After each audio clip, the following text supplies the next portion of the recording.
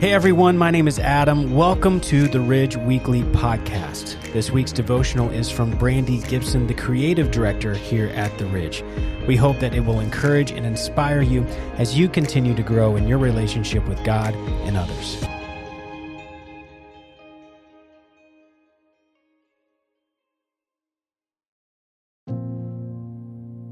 When I was in high school, I ran cross country. I stand at 5 feet 11 inches and my long legs gave me an advantage, especially on the downhills where my stride could reach its full potential. Training for these 3.1 mile races meant daily, grueling, long distance runs that would stretch 3 to 4 times the distance of the race in order to build endurance and perseverance. I was a fast runner, generally finishing in the front running pack, but ironically, I hated running. In the middle of the race, my lungs would ache, my legs and arms were heavy, wanting to recoil and rest. All I wanted to do was give up. Cross country is a sport that requires mental toughness and the ability to see past the struggle of the immediate to gain the prize. In the midst of the pain, I would picture the finish line, envision the triumph and the relief that would come in crossing the finish line. And it would work.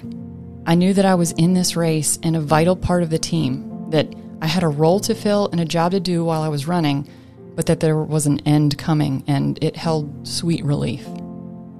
This past Sunday, Pastor Tim introduced Homecoming, which is a collection of talks focused on heaven.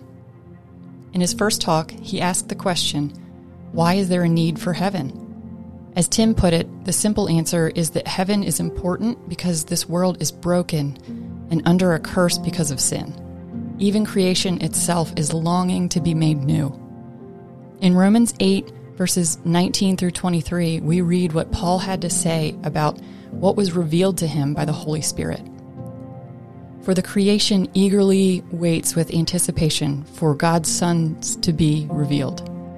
For the creation was subjected to futility, not willingly, but because of him who subjected it, in the hope that the creation itself would also be set free from the bondage of corruption into the glorious freedom of God's children. For we know that the whole creation has been groaning together with labor pains until now. And not only that, but we ourselves, who have the Spirit as the firstfruits, we also groan within ourselves, eagerly waiting for adoption, the redemption of our bodies. When I read this, it makes me think about the pain and hardship we experience now. It feels like we're in the middle of a race and everything hurts.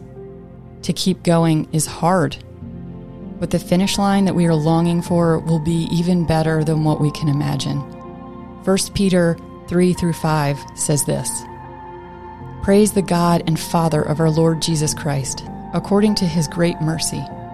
He has given us a new birth into a living hope through the resurrection of Jesus Christ from the dead and into an inheritance that is imperishable, uncorrupted, and unfading, kept in heaven for you.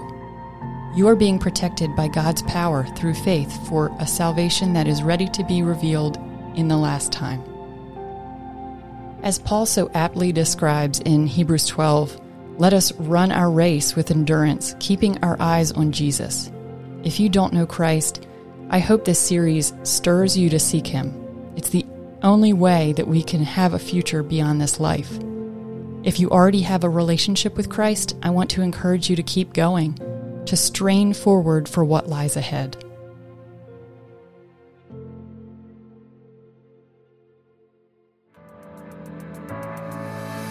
Thanks for listening to the Ridge Weekly Podcast. If you'd like to hear more messages now, you can check out our past series at theridge.church/messages or download the free Ridge app. Thanks again for listening, and we will see you next time.